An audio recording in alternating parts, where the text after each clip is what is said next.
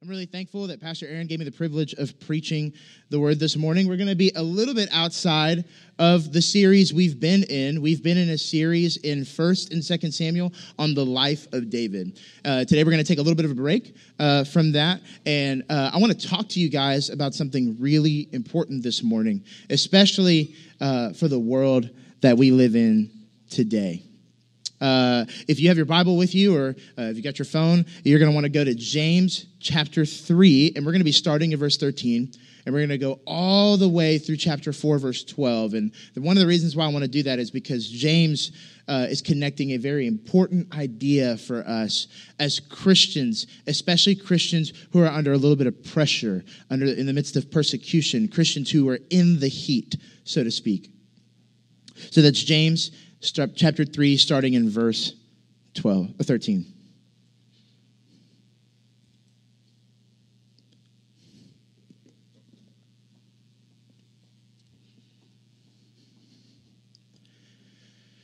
Here's what the word of our God says through James. Who is wise and understanding among you? By his good conduct, let him show his works in the meekness of wisdom. But if you have bitter jealousy and selfish ambition in your hearts, do not boast and be false to the truth. This is not the wisdom that comes down from above, but is earthly, unspiritual, demonic. For where jealousy and selfish ambition exist, there will be disorder and every vile practice. But the wisdom from above is first pure, then peaceable, gentle, open to reason, full of mercy and good fruits, impartial and sincere. And a harvest of righteousness is sown in peace by those who make peace. What causes quarrels and what causes fights among you? Is it not this, that your passions are at war within you? You desire and do not have, so you murder. You covet and cannot obtain, so you fight and quarrel. You do not have because you do not ask. You ask, and you do not receive because you ask wrongly to spend it on your passions. You adulterous people, do you not know that friendship with the world is enmity with God? Therefore, whoever wishes to be a friend of the world makes himself an enemy of God. Or do you suppose it is to no purpose that the scriptures say he yearns jealously over the Spirit that he made to dwell in us? But he gives more grace. Therefore, it says, God opposes the proud, but gives grace to the humble. Submit yourselves, therefore, to God. Resist the devil, and he will flee from you. Draw near to God, and he will draw near to you. Cleanse your hands, you sinners, and purify your hearts, you double-minded. Be wretched and mourn and weep. Let your laughter be turned to mourning, your joy to gloom. Humble yourselves before the Lord, and he will exalt you. Do not speak evil against one another, brothers. The one who speaks against a brother or judges his brother speaks evil against the law and judges the law. But if you judge the law, you are not a doer of the law, but a judge. There is only one lawgiver and judge, he who is able to save and destroy. But who are you to judge your neighbor? On May 25th of 2020, the American populace was thrown into an uproar over the death of a man by the name of George Floyd, who was killed during detention by the police. There were many who most definitely were angry. And yet, while this injustice took place, the response that followed was the promise of conversation and reconciliation. However, what actually took place were bitter ramblings behind comment sections. And as opposed to opening our doors and preparing our dinner tables, we opened our social media platforms and prepared lackluster pontifications in the name of social justice, a concept rooted in a biblical text we're often too lazy to read See Leviticus 19. Personally, I was astounded when I read our passage and studied it in preparation for this morning, because I found out what anger, bitterness, jealousy, rage, what they ultimately represent. It represents worldliness. It's a worldliness so wicked that James, the author of this letter and the half-brother of Jesus, goes as far as to call it demonic. Let me give you some background on James. He had spent 2 previous chapters in this letter that we have, and half of chapter 3, addressing the weak faith of these dispersed tribes. There were 12 tribes that were dispersed because of persecution. And the issue is that their faith had nothing to show for it. Rather, the weak faith that they had showed sins of favoritism, the need for taming the tongue, because it can build or destroy. And this portion of James' letter continues that theme of making sure that the Christian faith is not just knowledge, but also character, especially in regards to jealousy and bitterness. I had titled this message, Wisdom and Worldliness. And one of the reasons why I had done that is because that is James's focus in the entirety of this letter. This passage begins with a question among these 12 tribes. And the question is, who is wise and has understanding? And that same question is posed to us this morning as we evaluate our hearts according to the things this text will teach us. It continues to say in summary that the ones who are wise and understanding are marked by good conduct with meekness, and that those who are marked by bitterness and jealousy are ultimately worldly and marked by what is characterized as demonic. After asking what causes quarrels and fights among the dispersed tribes, James concludes that accusation doesn't belong to any specific people in the group, but the collective sinful desires of everyone. He warns them not to speak evil of each other, but to humble themselves before the Lord. Now, here's what's crazy. James is only talking to Christians right now. He's not talking about maybe what the Roman Empire is saying about the church at this point. He's not talking about all of those Jewish people that are still not believing that Jesus really was God, he really was the Messiah, and they stoned Stephen, which caused this dispersion. They're not talking about that. James isn't getting at any outside group. He's getting at Christians this morning. He's getting at us this morning. What causes quarrels and fights among us? Where is bitterness and jealousy? Where's every vile practice in us? As the church today, living in the context of 21st century Western America, our call is not to use words that hurt, but to proclaim the living word that rescues. And our wisdom is not of this world. It is from one outside. So here's our first point this morning. Christian wisdom is shown by godly character. Christian wisdom is shown by godly character. When we read this text, we don't find ourselves on the end of any kind of way in which our actions can justify us simply because we're persecuted, or simply because we're the minority, or simply because we feel safe behind a keyboard as opposed to a dinner table.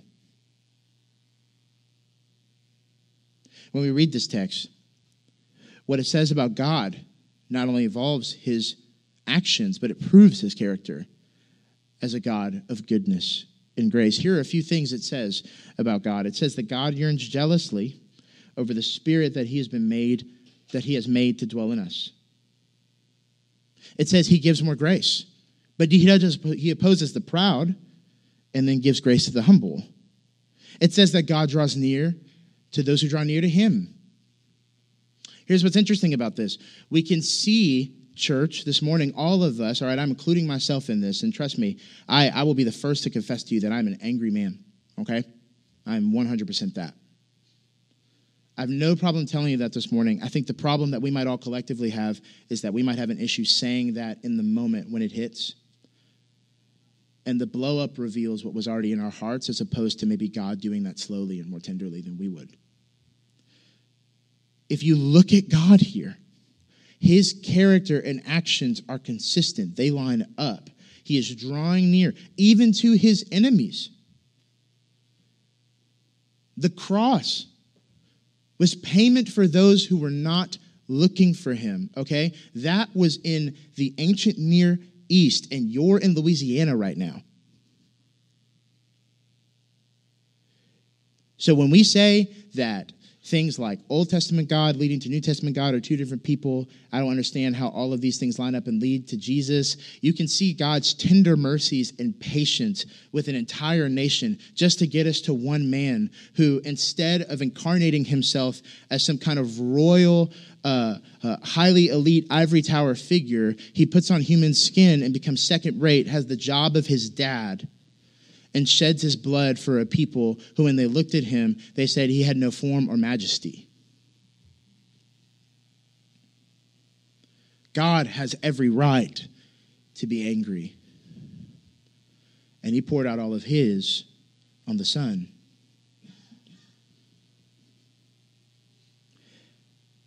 I wonder why we think we can pour out all of ours on Facebook and Twitter. It's very interesting, too. I wonder if you evaluated your own heart this morning, and I'm thinking through these things with you, I promise. Would you really ever say that to someone in public? Here's another one that might hit. Do you share the gospel enough as much as you criticize? Here is the Lord yearning jealously over the Spirit he's made to dwell in us for the sake of proclaiming him.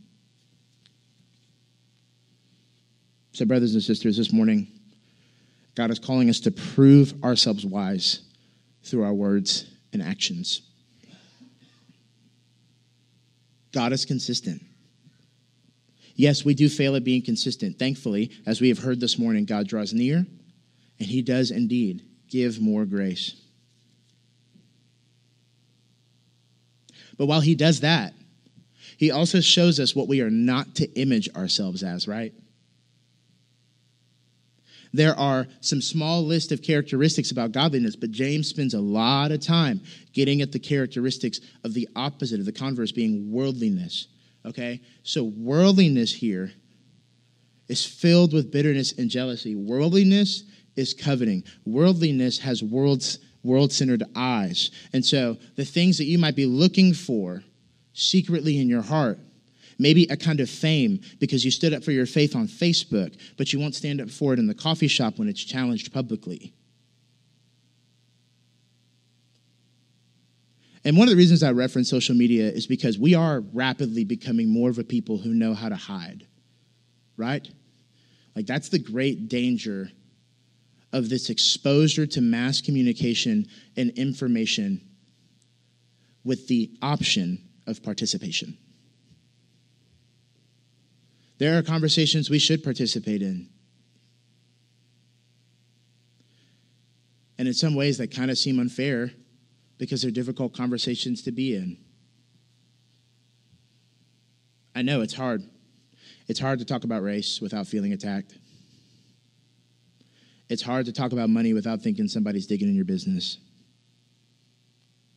It's hard to talk about your job. It's hard to talk about church community and expectations and where you think things should be and where they're not and where you think they should go.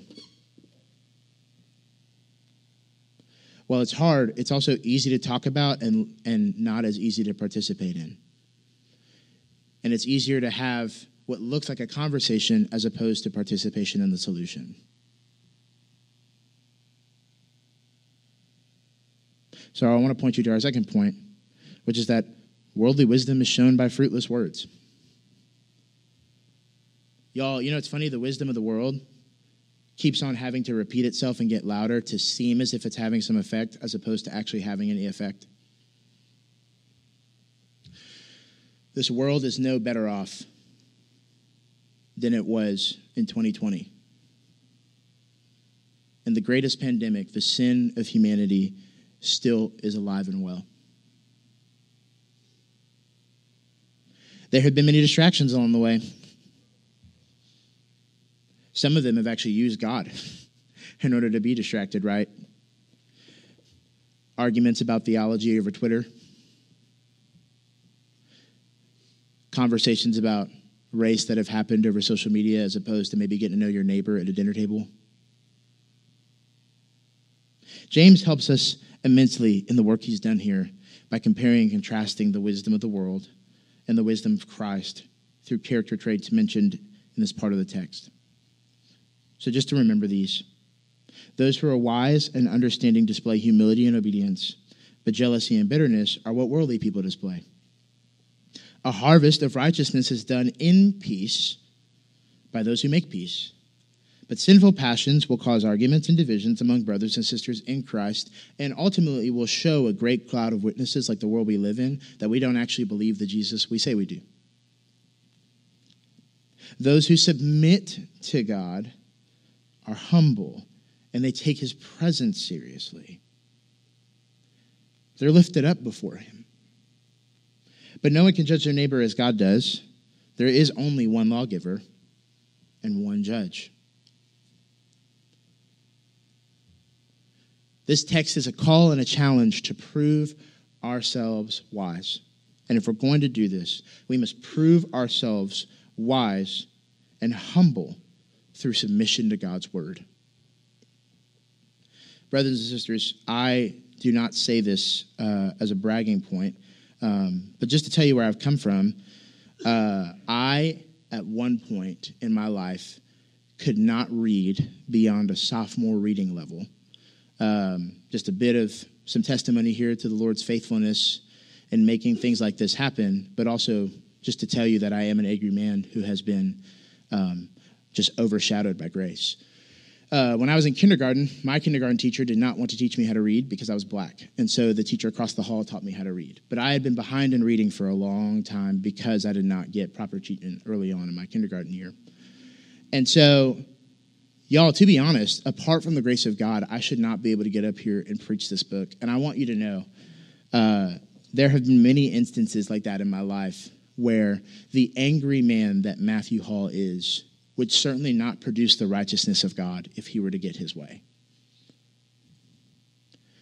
But the reason why a story like that one is overshadowed by God's grace is because of a covenant community like this one that is a reminder of the fact that there is a faithful remnant left who, in the midst of being a dispersed tribe, hold fast to the word of God as their anchor.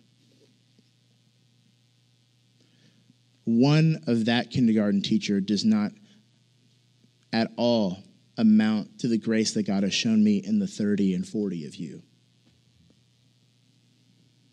But maybe you struggle to see grace that way. And maybe you struggle to see grace because anger has been the cloud for so long.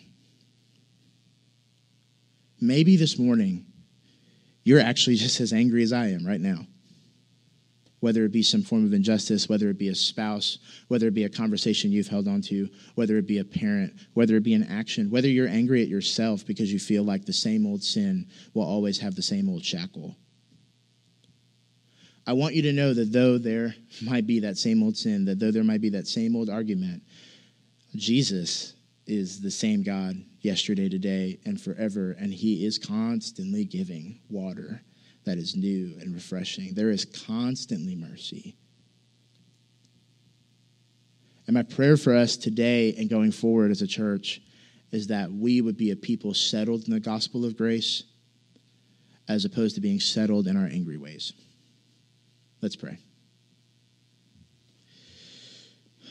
Father in heaven, God, we are so thankful that we as your people find our wisdom and we shape our character in you and you alone in your word. Father, we pray, forgive us of our anger, relieve us of these passions and the envy and the jealousy, God, that the world might snare us with. Lord, I pray that the plans of the devil would be absolutely thwarted in an attempt to cause division. Lord, we pray, you, the God who breaks the bow and bends the spear, cause war to cease.